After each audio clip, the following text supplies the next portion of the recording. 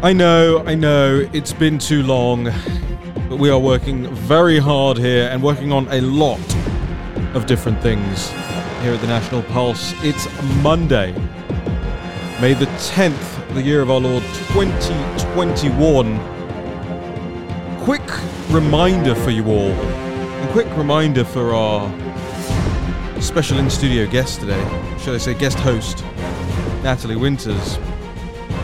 There is still a wall around the US Capitol. I think we forget this now because, some outer fencing was taken down a couple of weeks ago. But there is still a wall around the US Capitol building proper. And if anything, it's getting more permanent. And as every sort of day goes on, Natalie, I find myself becoming more and more of what I would once call, as a pejorative, what I would once call a boomer, right? In the sense that I find myself quoting George Orwell all the time and posting 1984 memes and talking about tyranny and genuinely contemplating the ramifications of civil war. Which, 10 years ago I laughed at people 10 years older than me for doing. But I guess it's true, some of the tropes that I was raised with, certainly, that seemed cringy at the time. Even some Reagan quotes, freedom is only a generation away from extinction. Those things, as you get older, Natalie, I'll turn your mic up here so you can come in on this conversation.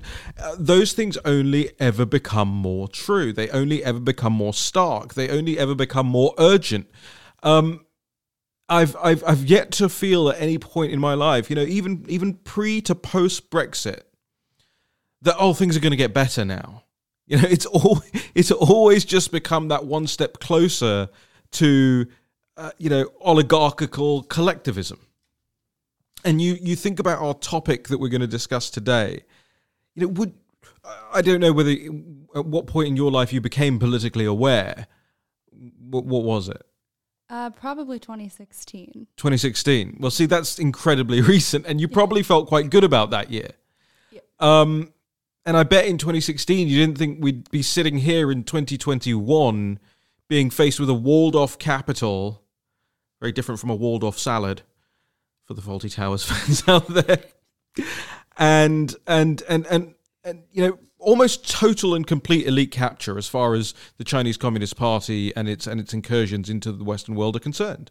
Yeah, I don't think I really would have even known what the CCP stood for back in 2016, and now it's probably the most common word that I say. But I think, frankly, same thing. I feel like a boomer more and more every day, but I really do think that we are the closest that we have ever been to the brink of Western civilization.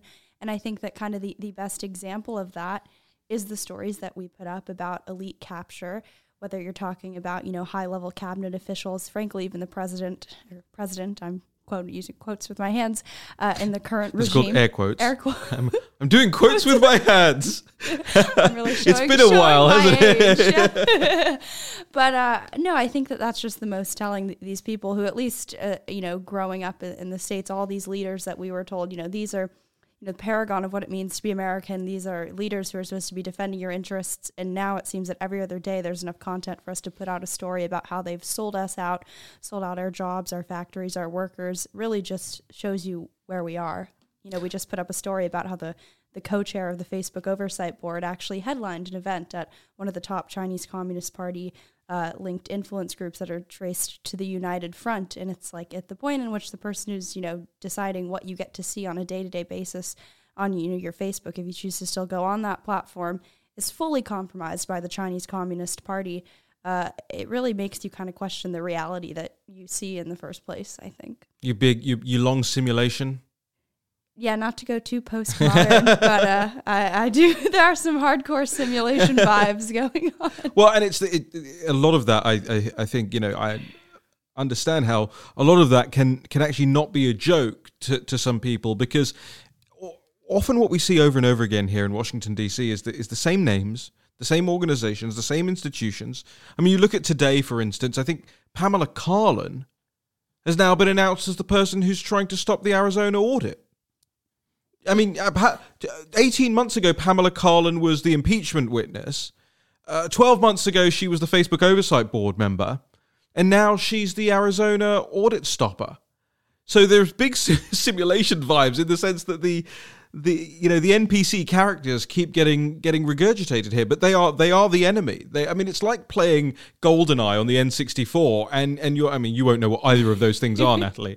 But you'll shoot the enemy, and then you'll round the corner, and the exact same enemy will be standing right in front of you. Yeah. Not that I want to shoot anybody.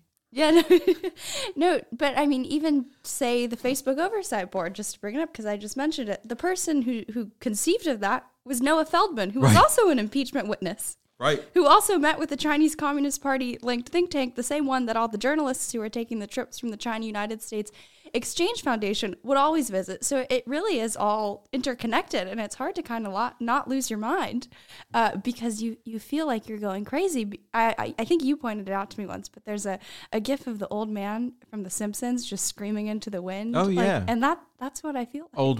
Old man yells at cloud. Yeah. Yeah, that's right, Abe Simpson. Speaking of old men yelling at clouds, that's the worst. Why did you set that up, Natalie? That was the cruelest thing you could have done. You're lucky he has a great sense of humor. Frank Gaffney joins us on the line. Frank, Natalie was talking about herself, but I couldn't help myself, to be fair. So I hope you'll forgive me for the. It's become a strange afternoon already here at the National Pulse headquarters offices here on Capitol Hill. He's not an old man yelling at a cloud. Frank Gaffney is the vice chairman of the Committee on Present Danger China. And Frank, you have been, like us, I think we can all say very, very, very concerned about elite capture from the Chinese Communist Party and indeed the Biden appointments that we've seen. So much so that, and I thank you so much for doing this, by the way, so much so that you picked up on some reporting, or I think you were tracking at the same time some of the things that Natalie Winters was about the new CIA director. So Frank Gaffney, welcome to the National Pulse, and talk to us about what you guys are doing now. Well, first let me say, as the only authentic boomer on this conversation, I want to stand up for your rights to pretend to be them. Even if you're attacking me, and it wasn't her send-up, it was you jumping at the chance. So let the record show I've taken offense. It's good to be with you guys. And listen, to Natalie's great credit, I mean, she really has been bird-dogging this story, and we simply picked up on the extraordinary implications of having the director of the Central Intelligence Agency be deeply compromised by the Chinese Communist Party. And she, in her reporting on his testimony before the Senate Intelligence Committee for his confirmation hearing back at as I recall, it was the end of February, he lied about those associations. And I wouldn't have known it, frankly, had she not pulled it together and had the National Pulse not given her the platform that she has used so effectively with your help. So really, hats off to you guys. And what we've done at the Committee on the Present Danger China is simply make the obvious point that this is totally unacceptable. First of all, that the CIA director was working closely with known influence operations of the Chinese Communist Party. And when we say influence operations, let's be clear, those are efforts made by the Chinese Communist Party, the CCP, to subvert our country from within.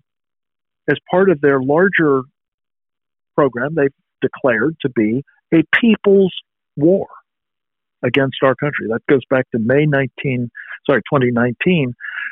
in the People's Daily, the official propaganda arm of the Chinese Communist Party. They said they were waging a people's war against us. We know, going back to at least 1999, that it involves their doctrine of warfare, unrestricted warfare, meaning it's multifaceted, and one of the most insidious, and I would argue most lethal of those techniques of unrestricted warfare is exactly the kind of thing that Bill Burns, the now director of the Central Intelligence Agency, was engaged in, collaborating with, legitimating, and otherwise enabling during his time as the president of the Carnegie Endowment.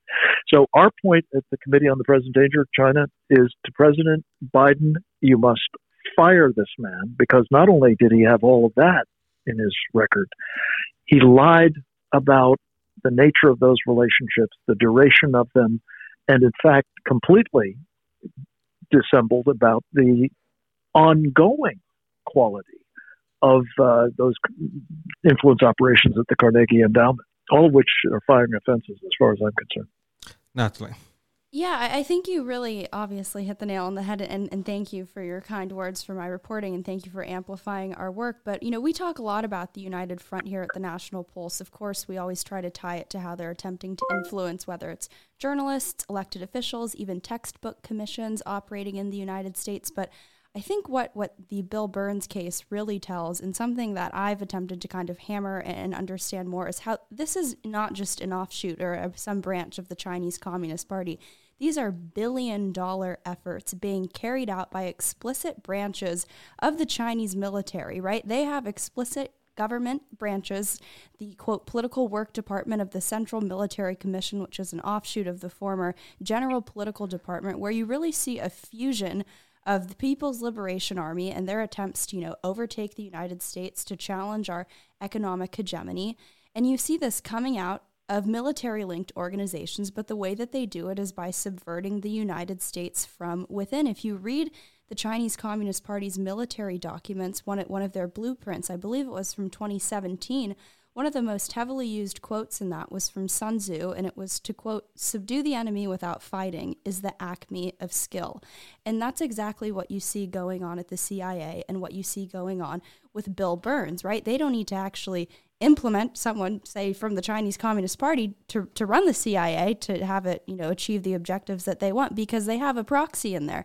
As I think it was you who said on War Room this morning, he's the Manchurian CIA director, because Bill Burns is so compromised by the Chinese Communist Party because for, nearly half a decade, he's been working with these United Front groups. He's been sending scholars to Beijing to do work. He's been having those scholars contribute since 2014, at least 7 people write for the China-U.S. Focus, which is the China-United States Exchange Foundation, their journal that they operate here in the United States that pumps out, clear and present danger propaganda, stories that are written and published alongside, former Chinese Communist Party officials, even former generals within the Chinese military. So this is the guy who's now supposed to be running the CIA, which should be tackling the Chinese Communist Party. But instead, you only see, which is really, part and parcel of the Biden administration now, the individual who's supposed to be running this group is fully compromised by the Chinese Communist Party. And when you're talking about how China wants to subvert the U.S. from the inside out, I really do think that it is inextricably linked with some of the other things that you see going on at the CIA now with regards to how they're pumping out these, woke propaganda videos. They care more about intersectionality and what your gender is as opposed to if you're qualified to take down and tackle the Chinese Communist Party. And believe me, in Beijing, at the headquarters of the China United States Exchange Foundation, which I believe they're headquartered in Hong Kong, they are sitting, leaning back in their chairs, and they are laughing at us extremely loud because they don't even have to worry about what our CIA is doing anymore because they're too busy putting out videos pumping, intersectional women with anxiety and how great they are at stopping terrorists in the Chinese Communist Party in their tracks. It's absolutely disgusting, and thank you for amplifying our reporting on that. And speaking of women with intersectional anxiety, Frank Gaffney, everybody. I did it once, Frank. I got to do it every time. You're making this a hazardous experience for a man of my delicate temperament. It's a podcast. It's a podcast. We got to keep it lighter. Keep it lively. Yeah. So anyway, back at you, Natalie. One of the things that you pointed out, which was very illuminating to us, and we cite it. We in fact cite almost your entire article in our letter to the president. But the relationship of Bill Burns to this fellow by the name of Zhang Yixin, who is a top CEO of one of the most insidious state-owned enterprises in the People's Republic. CITIC Group is the parent company, and his operation is the CITIC Capital Holdings. And he gave at least $1 million to the Carnegie Endowment, which bought him, effectively, a seat on its board of trustees, a seat which I believe he holds to this day. That was something he was given, I believe, if the reporting is in my mind right, Natalie, in 2016. In other words, a year after he started at Carnegie, and quite a number of months, presumably, after what he would have meant when he told Marco Rubio to his face, shortly after I got there, I shut these influence operations down. And by the way, he called them influence operations. He said, I was worried about these influence operations. So we're not imputing to him some lack of clarity about the problem. He acknowledged it, and then he bald-faced lied about it. And why this is so important is what Zhang did was he enabled, apparently, funding for the center that Carnegie established at Tsinghua University. And again, this is in your reporting. But Tsinghua University is deemed by one of the authoritative outputs on these questions, the Australian Strategic Policy Institute, to be a very high-risk operation because it is essentially a PLA, People's Liberation Army University. And our colleague, it was Sam Faddis, by the way, who came up with that Manchurian Director, which is apt because he was a longtime CIA undercover operative. But Sam pointed out that that organization, the Tsinghua University, is doing defense research for the People's Liberation Army, which means they're working on weapon systems and capabilities designed to kill Americans. They are actively facilitating, promoting the so-called military-civil fusion strategy, whereby you basically get the entirety of China's corporate sector to work for, in a dual-use capacity, for the military. And then, not least, and this is the point that I really tried to hammer on the war room with you this morning, Raheem, this is an outfit that has been found to have engaged in cyber attacks against the United States. Now, I don't know whether they were involved in this pipeline business, the Colonial Pipeline, which is going to have incredibly negative consequences for our country. But if they haven't, it's not because they aren't thinking about it or aren't capable of doing it. Here's an interesting factoid for you all and your audience. There are estimated to be 200 to 300 Chinese manufactured high voltage transformers in the United States electric grid these days. That would be about, I think, 10% of the total. Wow. And presumably they're hardwired by the Chinese to, with the click of a mouse, go inactive or worse yet, self-destruct. And if that happens, what's gone down with the cyber attack against Colonial Pipeline infrastructure, the most important arguably in the eastern United States, will look like the proverbial day at the beach, because it will be grid down and it won't come back up anytime soon. That's the kind of capability that operates at Tsinghua University alongside the Chinese owned and operated influence operation, I think, called the Carnegie Tsinghua Center. Yep. Look, this is scandalous. I couldn't agree more. Two things for you, for both of you, quite frankly. number one, I mean, you paint the picture of, really a 007. This is the single most consequential storyline you could ever be witness to. Because Frank, like you say, you have the hardwired capabilities here, but also you have that coupled with a fecklessness, almost a lack of competency on our side of the world of how to not just deal with this, but even just to root it out. And we can get to that in terms of why it takes Natalie Winters, to get into this stuff rather than all of the other different agencies that are supposed to be keeping America safe, and that Americans, for all the ups including and downs, the CIA, including the CIA, and that's a good point. Not a peep have we heard from anybody. Can I give you my understanding as to why, or my personal opinion? Yeah, sure. Because do you know who was a non-resident scholar at the Carnegie Endowment for International Peace? Who's that?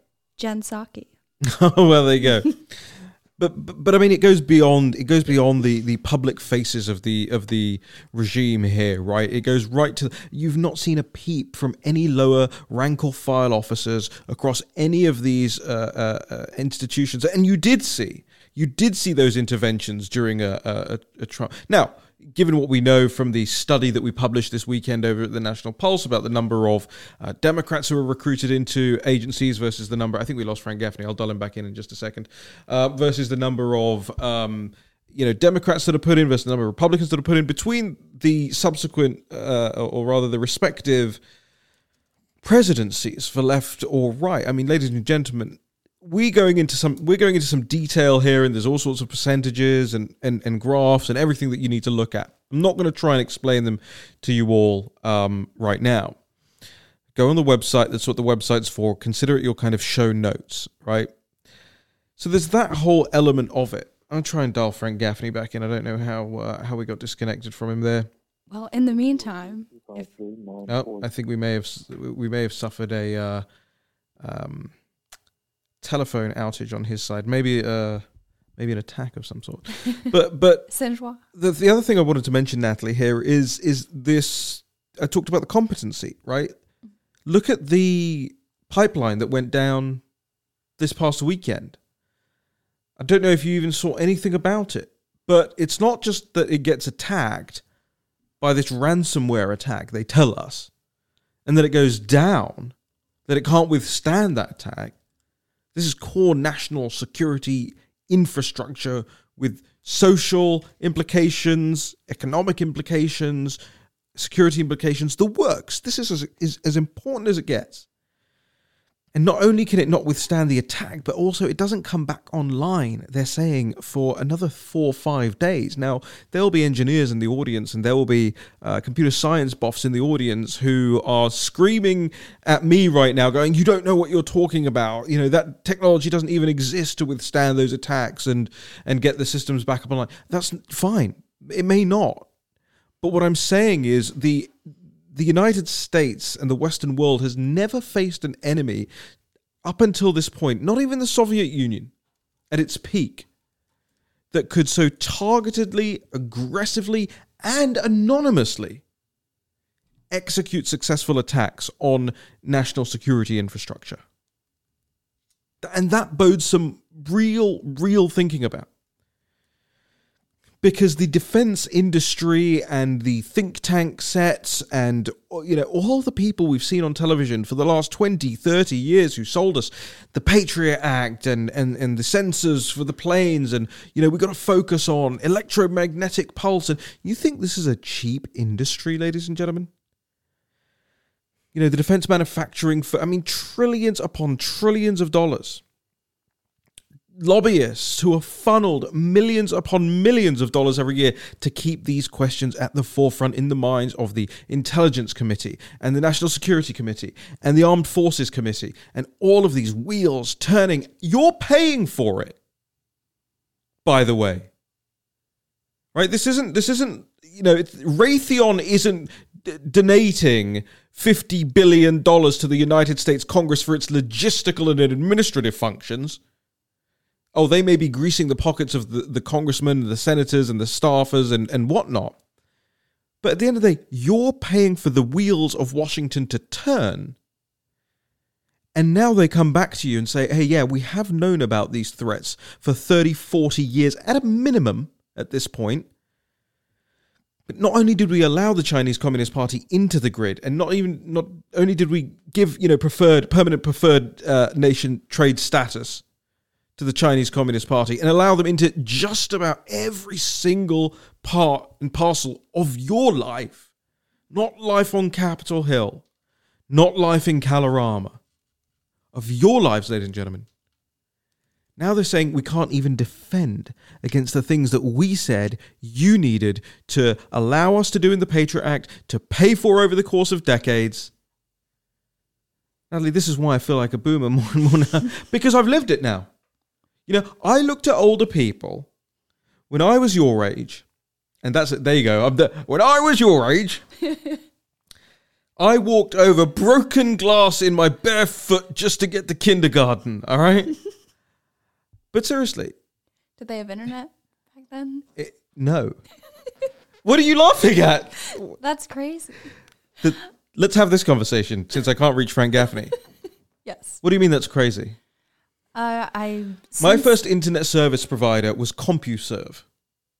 I don't even know what that is. Right. Since middle school, I've been forced to bring a laptop to school every single day. They wouldn't. Can you believe this? They would not let us bring laptops to school when I was a kid. Good. Wow, come on! I wanted to play Football Manager. But CompuServe, and what you would do is you would a wire would go from your, and I guess a lot of the audience, most of the audience will know this, right? But let's take a trip down memory lane for the sake of Natalie Winters here. You would connect your computer, your tower. You know a computer tower? No. Yes, you do. I mean, I can envision. Yeah, you know what it looks like. But I don't. You've never had one? No. Right. So I must have had 5, 6 computer towers growing up, right? So you have your tower, which you'd buy for about £500 at, Tandy. Now this isn't just going back. This is going back and to England. So traveled through time and space with me here. And you would connect with a wire to the phone line. Okay? Then you'd go on the computer and you'd load up America Online or CompuServe or whatever it was, and you'd press connect to internet. Why are you laughing? Because it just sounds so nasty. Well, can I? Well, I'll tell you what. It's better than what we've got now, because now we're always online. Wait, when? Like, what year was this roughly? Oh, the 1940s. It was, I imagine, the mid-90s. Yeah, I remember about 1996. Because I go through archives of a lot of these Chinese influence group websites, and they start sometimes around the year like 2000, and some of the old templates that they've used, they're so great that it's just like all comic sans. Well, that was how we did it. And it's like they have flashing icons. It's just super. That's how we did it. So it always cracks me up. So that's what I'm envisioning. Okay, well, and you're right too. That's exactly what the internet looked like. Because I'm sure you were going on the CCP influence side. But the whole internet looked like that. It was, little revolving GIFs, but really like pixelated, of like exclamation points. And, the coolest thing around back then was word art, which was on Microsoft Word. I know that. Yeah. Yes, I know that very well. And you'd have the curved headline of your essay. Yes, I still remember the name. You could do gradients. Oh yeah, no, that was that. Yeah, well, you're getting into a whole different ball game there. Gradients, poor. God, I wish I had gradients growing up. So you would press connect to the internet, and it would dial like a speed dial. So it go boop, boop, boop, boop, boop, boop, boop, and then it would reach the exchange on the other end, and it would go bang bang, and then you'd be connected, and it would go welcome to AOL. At least that's what the AOL did. It was Joanna Lumley. It was an actress in the UK who did the AOL voice in the UK. I know it was different over here. I forget. It was some famous actress did it here as well. Can you know this show, the movie You've Got Mail with Tom Hanks? No. And Meg Ryan? No. You've never seen this? I don't know anything about popular culture, so I wouldn't necessarily call You've Got Mail popular culture anymore, but in the mid-90s, it was the rom-com. I wasn't alive in the 90s. Yeah, but I mean, I wasn't alive, when Chuck Berry was tearing it up, but I still know Chuck Berry songs. I don't know who that is. Oh my God, What is going on here? I just We haven't about done a influence podcast groups. together in like 2 weeks, and it's all just descended into madness. This is why nobody leaves comments going, "Where's Natalie?" anymore, because this is what they get. Who's Chuck Berry? What's America Online? Sorry. Oh, sorry, not sorry, as your generation would say. Should we try Frank Gaffney again? Yeah, I'd See love if we can reach him. to hear what the internet was like in his day. Well, let's see. At least now it's ringing again. Try and get him back. He may have run out of time. We did only have him for a short amount of time, but I don't think he would have just hung up. Just hit. It was that bad. Yeah. You called me. You insulted boomers. I don't think we're getting Frank back. Well, we'll try and get him back another time. Can I give my serious follow up? Yeah. Well, we've still got plenty of time. Okay. So yes is the answer to that question. But I do want to come back to the internet. Okay. Right. Okay, boomer. Well, No. You are so right. what was that? Was like, are you trying to like make amends for calling me a boomer? Feel like a podcast. Well, but this is what the podcasts are going to be like from now on, because I tell you, I'm so at my wit's end with shouting about the CCP every day. By the way, I'll let the audience of the podcast in on a little secret here. Don't worry, it's none of your secrets. Frank's calling. Frank Gaffney's calling back. All right, we can get back on track here. All right, Frank, we're back and you're live. Frank, do we have you? Oh, no, I don't know if we can get him on. I think he's gone. I don't know what's happening here. Oh, hold on, Frank. I've got you on my speakerphone now, but I need you to come through the device, and it's not connecting you to the device. This is a disaster of epic proportions. I think I can fix it. Frank, do we have you now? I can hear you, Raheem. Yes, I did Yay. it. I've done You hear it. me? I've done it. We've got you, Frank. We got you back. Sorry, I don't know how we lost God. you before, but we missed you terribly, and we ended up going. I think it's the agency. Yeah. myself. We went off on this terrible tangent about what the early internet looked like. So let's return to sanity here. Bring us back down to earth, Frank. The last thing that I heard was that Natalie was talking about somebody who was a non-resident fellow, Yes. and that dot needed to be connected. And if she could say that, I can pick up on it. Oh, hold on. I've got a way for you to learn who that was without saying who it was, which is the new meme, right? Tell me who it was without telling me who it was. I'll circle back if there's more I can share with you. I'll circle back with you if there's more to convey. I'll have to just circle back with you. We can You're circle back. kidding I'm me. happy to circle back with you. I can. Natalie, are you kidding? No, she was a non-resident scholar at the Carnegie Endowment for International Peace. Obviously no longer holds that position, but there's actually a lot of people who work in the White House now. I was just scrolling LinkedIn as I was walking over here who hold various positions within the actual White House in the federal office building. I think that's what it's called. The executive office that building. one, yeah.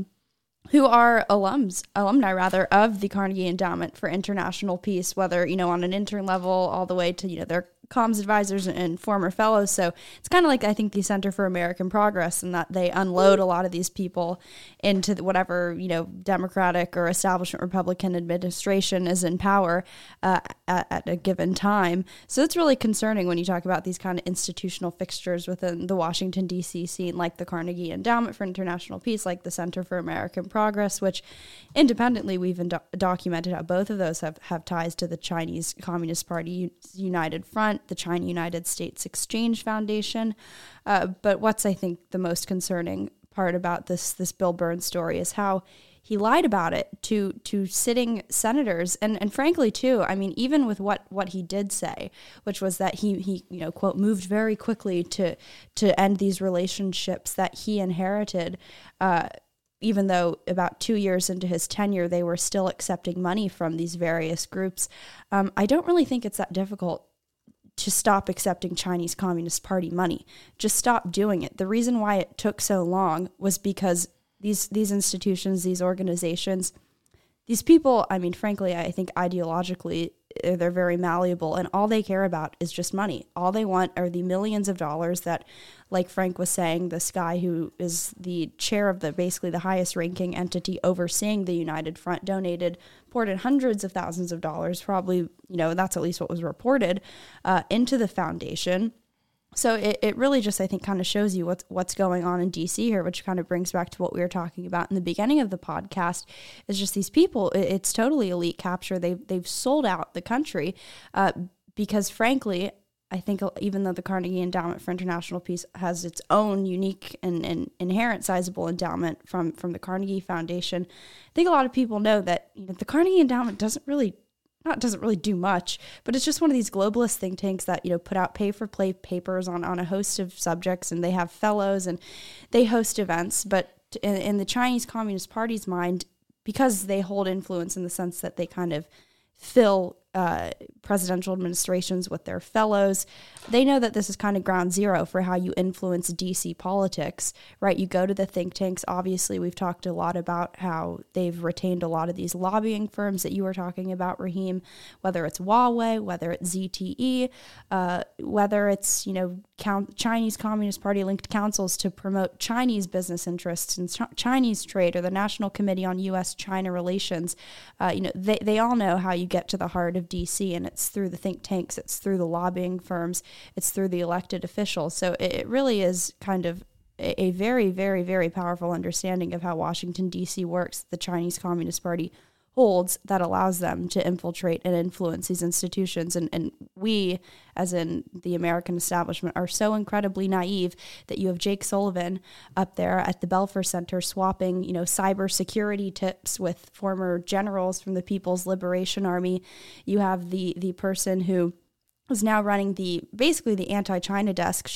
I believe her name is Mira Rapp Hooper or Mira Hart, one of those two. But she's tasked with, there's a lot of names, but she's tasked with overseeing the U.S. designation of Huawei as a national security threat.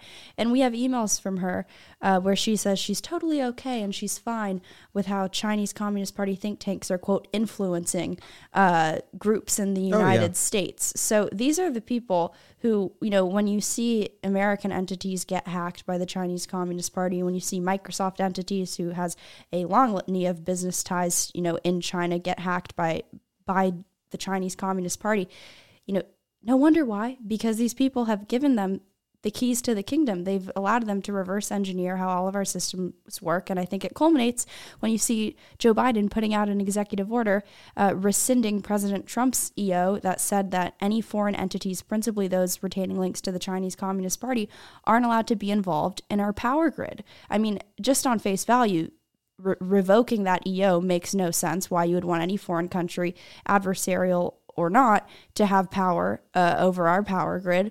So I really think the only point in which you can get to that kind of absurd understanding of American policy that we should allow foreign entities into our power grid is at the point in which you are just so compromised beyond belief, and that for decades you've been sitting up at think tanks and university centers whose MO is to basically swap tips with the Chinese government in exchange for funding, in exchange for free trips, in exchange for whatever it is they're giving you. Look, this goes back to the beginning of the podcast, right? Because I am fundamentally... And that's it. That's all we have time for. Oh, no. I am fundamentally convinced that this is not incompetence now. That this is Emmanuel Goldstein's book from 1984 about oligarchical tyranny, that this is the only way it could have gone, given how much the West opened up to foreign actors who were hostile under the auspices of free markets, under the auspices of neoliberalism, under the auspices of Fukuyama's failed. We never talk about this. I don't think anybody ever really gives this due consideration. But those elites, right? The Fukuyamas, the third way guy over at the London School of Economics, where Bill Clinton and Tony Blair. Adnan Hussein? No, not that one. That's I know. I love that. That's what you think the London School of. Do you think the LSE is some sort of visa fraud university? You must think that. Well, it probably is now, but I'll probably get arrested for that one day. the all these folks who in the late 80s, early 90s attempted to convince the world that what was it called? The Fukuyama book, right? It's the end of history. The end of history, right? And neoliberalism, open markets, free trade, all of these things were, for them, the narcissistic be-all and end-all. I mean, they really did think... It's not like Fukuyama was being disingenuous. He wasn't pretending that he believed that thing to, get on the think tank. At least I don't think so. Get on the think tank circuit, the speech circuit, sell a ton of books. They really believed it. That was their arrogance. That was boomer arrogance, quite frankly, right? And no offense to boomers, because there are plenty of you who have been, as I said at the beginning of the show, absolutely right about the things you've identified over the past couple of decades. But there was this strain of elite boomers in the very same way that there is this new strain of elite millennials who are perhaps the single least effective generation ever, right? And I'm talking about my generation. You look at the people, the men on the left of my generation. These are these guys can't grow a beard. It's like a little wiry thing that comes in under the chin. They don't know how to build anything. They don't know how to break anything. They don't know how to... They don't take the trash out, right? Their wives do that. Or their wives' boyfriends do that when they come over. But obviously I'm caricaturing a lot here. But that emasculine man is Jake Sullivan, is my point. And these people... See, Jake Sullivan, of course, will think of himself as just the foremost geostrategic thinker in the world, right? Now he will think that. Jake Sullivan's the kind of guy that will saunter up to you, and he won't saunter actually, he'll sidle. He'll sidle up to you at a bar, Natalie. As a lady, he'll do this to you. Well, he'll probably do it to me. Get arrested for that one as well. And he'll go, oh, well, of course, Fukuyama and really, put to bed Sir Halford Mackinder's World Island Theory. And, he'll just sort of talk general geopolitical gibberish at you to impress you. But he doesn't actually know what he's thinking. He doesn't actually know what he's saying. And that's why Biden, by the way, is the perfect boss for those people. Because you have somebody who genuinely doesn't know what's going on around him, allowing a bunch of people who critically don't know what's going on around them.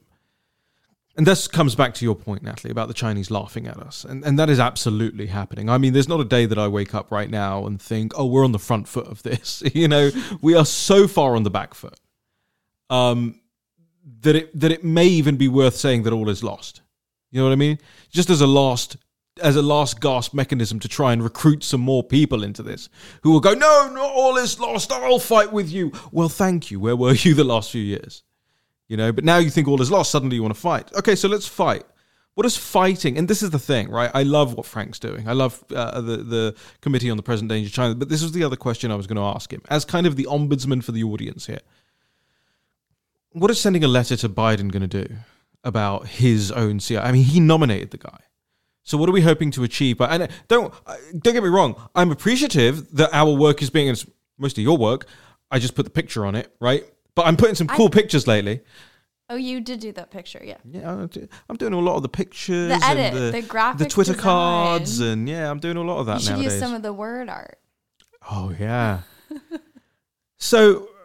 I'm grateful that they use the work and they put it in this letter to the President of the United States. We feel great about that our work is being corroborated by august people such as Frank Gaffney, who is a serious player, right, and serious thinker. But what is sending a letter to Biden going to do? Am I answering as Frank? I'd prefer you answer as you. Do you see an upside to that? Is it the start of a campaign? Yes.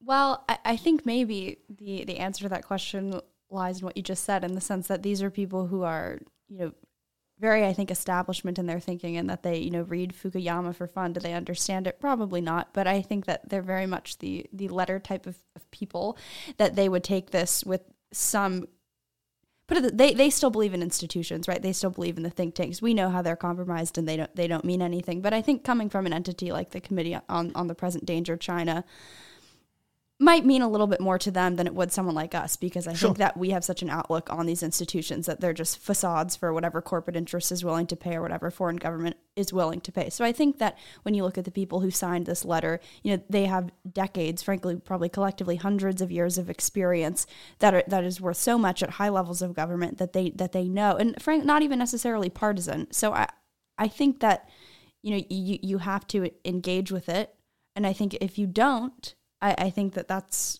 pretty bad optics. But I mean, I do agree with you at the end of the day. I think that, what does sending a letter mean to a, administration that isn't even an administration? It's a regime, because they still haven't even, showed us that they actually won the election fairly, and they're doing everything they can to discredit that. So I don't know. That's my best answer. But I mean, I think it's better than nothing, because I think it's easy to kind of just take the black pill. Look, I'm not trying to. I'm not criticizing Frank. I'm just sort of trying to get to the bottom of what the theory is behind sending the letter now, rather than coalescing a working task force of members and staffers on Capitol Hill to deal with this threat. And what it tells me, Natalie, is perhaps they couldn't coalesce that group of people on Capitol Hill to do that part of it first. So maybe they have to have a public awareness campaign. Then the public has to get involved, call their representatives, and then Frank Gaffney can approach people on the Hill and go, now look, we know your representatives, the people you represent are worried about this. So you have to do something about it. Because right now, if I'm reading Frank correctly, there's no Rubio who doesn't really care that he was lied to in committee. And where are any of them? Blunt and Sass and all the Republican committee members who were there when Burns lies about his involvement with the Chinese Communist Party, looks him dead in the eye and lies. And that was mid-March. It's now mid-May. So we've gone 2 months. Remember, what did I do my cut? Is that not 2 months? No. I was just going to say something. Say something. Well, I mean, I mean this in the least biased way possible, but the only reason that we know he's lying is because of the reporting that we did. Right. And why does it fall to an outlet that's staffed by fine. That whole Got that thing? Congratulations. No, I don't. I'll buy you a matcha or whatever. No, I'm not this taking week. credit for it. It's the Carnegie Endowment's fault. They put up the press release. But you should. But nevertheless, okay, that's real reporting, and we appreciate you for that. But now let's get into some real analysis around this, because look, you don't like opinionizing very much. You're getting better at it, but I know you don't like it, and it's one of your strengths that you don't like it. However, you just answered kind of your own reluctance to do this by saying, why did it take somebody else to find this information? Well, because of broad disconnect, incompetence, and capture, right? All three of those things on different people on Capitol Hill. So if it takes you to find out the information, it's also going to take you to act on the information. Yes. No, but do you see what I'm saying? No, yes. Because we're doing all this work and we're putting it in front of them and we're asking ourselves, why aren't they acting on it? Yes. But how is that any different from us 3-4 years ago going, why aren't they finding the info? And then we realized they weren't going to find the info, so we found the info, and now we're going to give it to them. And then what are they going to do? The same thing they did before, nothing.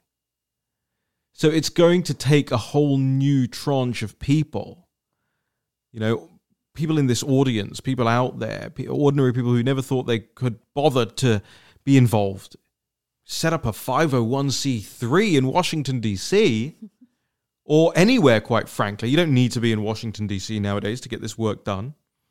But I know we can't do it all. So what is stopping people out there now? Because they don't know how it works, because they fear retribution from the state, because the barriers for entry are I wouldn't even say they're particularly high.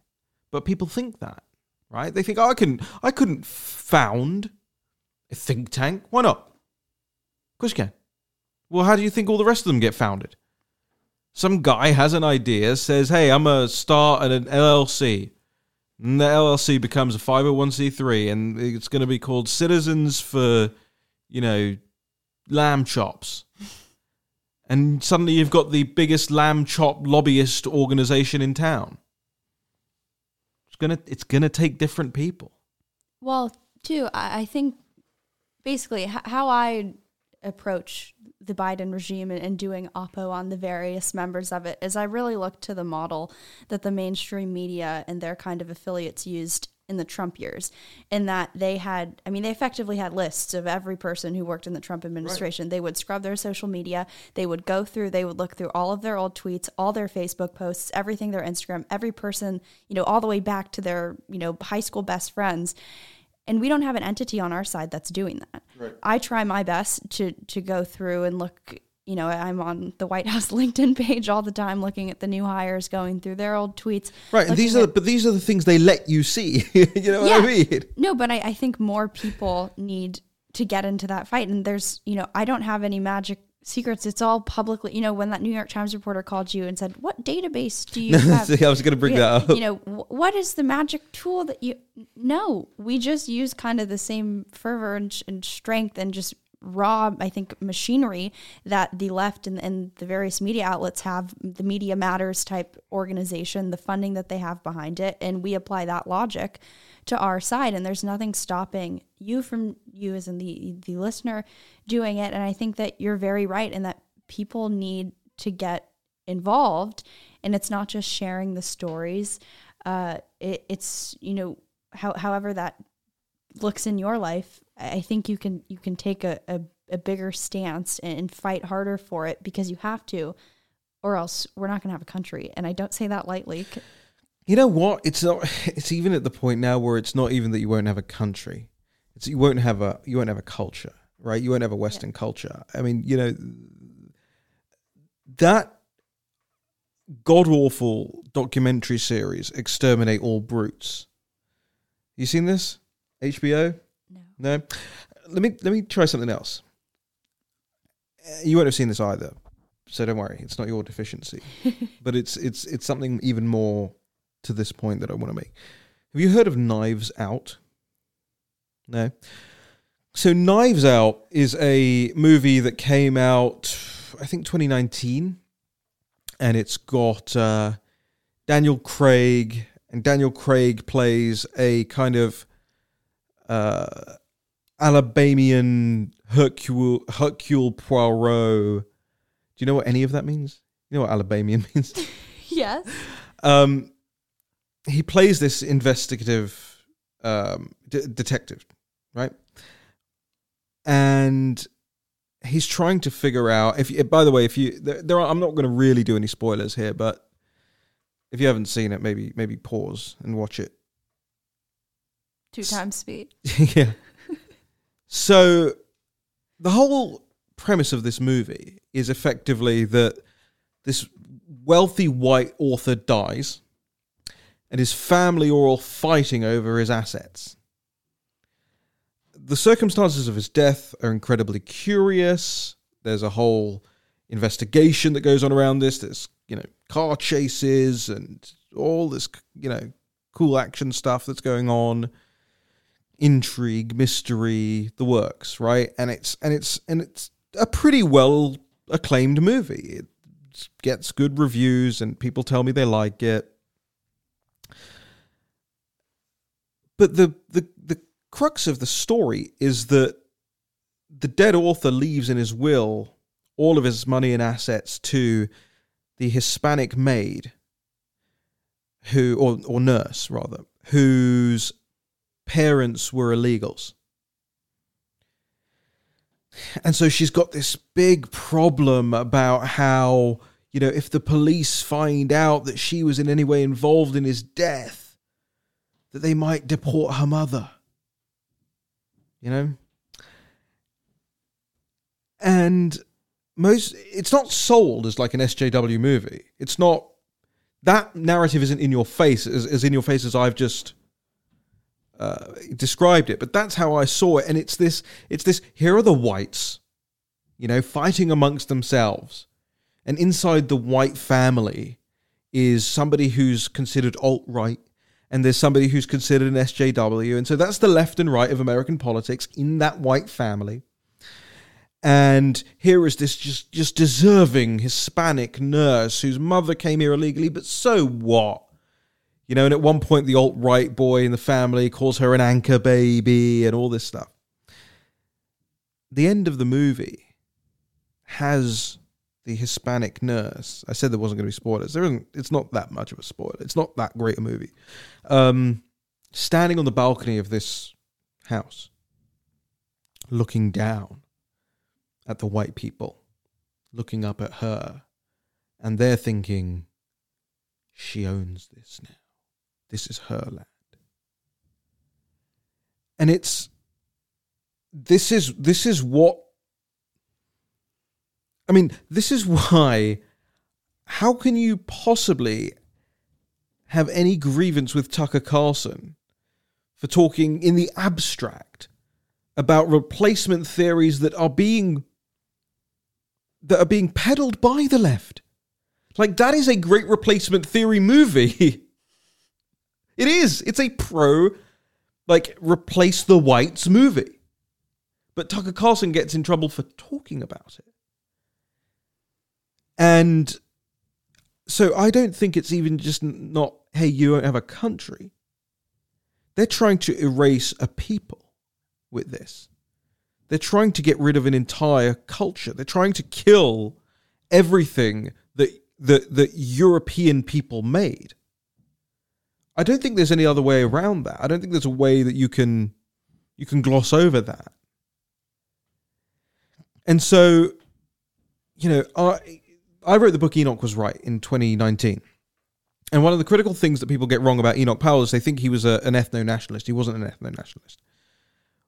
He believed in interracial marriage as a means by which to integrate people. And, he outwardly rejected running under a National Front ticket because in England, the National Front at the time were an outwardly, they used the N-word and all that. They're an outwardly racist party. And he rejected them. But Enoch's point of Enoch was, when I wrote Enoch Was Right, I found Enoch's point was not, hey, the darkie's going to be in charge, right? I'm parodying what the left say of him. He used this phrase. He said, the black man will have the whip hand over the white man. But it wasn't his phrase. It wasn't something he was saying. He was recalling what one of his constituents had told him as a means by which to show the level of discomfort that Brits had at the time with mass migration. And it's an incredibly nuanced point. I think somebody's falling down above us, in case you can hear that, ladies and gentlemen.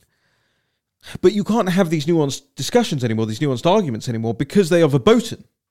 Right? Me even quoting a quote of a quote, which is what I'm doing when I say that part of Enoch Powell's speech from 1968. That's banned now. So how can you possibly... And here's what I'm going to throw back at you as a question here, Natalie, because I suspect that very soon, very quickly, what all this stop the AAPI hate is really about is shutting down criticism of the Chinese Communist Party, and is going to make in the very near future your work into a hate crime. Yeah, I see the writing on the walls on that one, and it already is kind of starting to percolate up. I'm inclined to think about the Committee of 100, which conducts private briefings for basically every congressional leader. They have a lot of influence over DC. They host meetings with former congressmen, do the whole, trip to China thing. And they've been hosting for several years annual conferences, kind of with the angle being that any of the professors that get indicted by the Department of Justice for working under the Thousand Talents program and failing to disclose those ties, that is, again, an explicitly Chinese government-backed program that seeks to decouple scientists from the West and use basically taxpayer dollars that fund those research also to boost China's development sector with regards to scientific research. But they chalk that all up to racism. That's the only reason why. There was an op-ed, I believe it was in Newsweek, maybe 2 weeks ago, an individual, the daughter of a scientist who was recently indicted for failing to disclose ties to the Chinese government while taking U.S. tax dollars for research. And basically she just lamented the whole piece about how it was racism. And I mean, it's really such an odd angle of attack that's so hard to engage with because it's just so distanced from reality that, I mean, I don't even really know how to engage with it. And that's the point, too. I mean, obviously, these are narratives that I've seen for months in Chinese state-run media outlets, but they're slowly starting to kind of permeate and percolate into Western media and just general. I've even started getting some, I'm sure they're just coming from, Wu Mao accounts, but some people saying, oh, well, the reason that you do this is because you just hate Chinese people. And I think what's really an interesting angle to all this that no one talks about, and perhaps the best way we combat this forthcoming narrative is by playing this up, but Steve obviously says it every day that, the greatest victims of the Chinese Communist Party are the Chinese people, but something that I think people don't understand because it's not reported on, because the media refuses to talk about the United Front because, they're too busy taking trips from their various subsidiaries. Might I add that the United Front has an explicit branch that's made to control and kind of subdue any outcry, any calls for help that are coming out of Xinjiang, as the media is lecturing us on how, all we do is aid and abet oppression, but these media outlets and the journalists who are writing for them, I've just lost my train of thought. But my point being that the United Front, their explicit goal is to control overseas Chinese communities. Right. They seek to infiltrate the various Chinatowns, the various Tongs and Triads. These are the fraternal organizations that really kind of compose Chinese culture in the United States, in the West. So if you want to talk about the number one victim of these Chinese influence operations, which is what we talk about, these are the people who are attempting to intimidate and silence and scare the Chinese people who moved to the West because they understand that communism doesn't work and that the Chinese Communist Party is evil to its core. We'll be going a long time. Over an hour, which is why you're losing your train of thought, which is why I'm losing mine as well. I'm hungry. I'm hungry for scoops, more scoops. I just put one up. All right, we'll do more on thenationalpulse.com, ladies and gentlemen, if you want to support our work. Whether it's the hilarity, I'm sure you've laughed over the last hour, I'm sure you've cried. Fundrealnews.com is where you can do it, and I want to say a big thank you to all of those who have been chipping in recent weeks to help our work. Oh, I said earlier on that I was going to share something with the audience, and then Frank called back in, so I didn't do it. That thing is that we are going to do a redesign of the site to make it crisper, cleaner, simpler, an all-round easier experience for you to share. We'll hopefully have that up in a couple of weeks. And if you want to help us get there and help this audience grow, head over to fundrealnews.com. I want to read out some of the names of the people who have joined us in recent days. John, Julie, Grace, Edward, Rich, Paula, Jeff, Ralph, Margaret, Stephen, Michael, Darren, Leonard, Richard, Michael, Margaret, again, John, Catherine, Richard, again, Amanda. These are all different people, by the way. There's more than one Richard. Joan, Janet, Mac, John, Svetlana, Heather, Brandy, Peter, Mary, Marie, Megan, Thomas, Christopher, Martin, Beth, Bill, Piers, Mary, Eric with a K, Betty, Stephen, Glauca, Patricia, Maya, Kevin, Monique, Michael, Angela, Amy, Dimmy, Maria, Samuel, Kim, John, Patricia, Jane, Donna, Sherry, Tiffany, Janet. Thank you all so much for your support at fundrealnews.com. We'll see you again later on this week.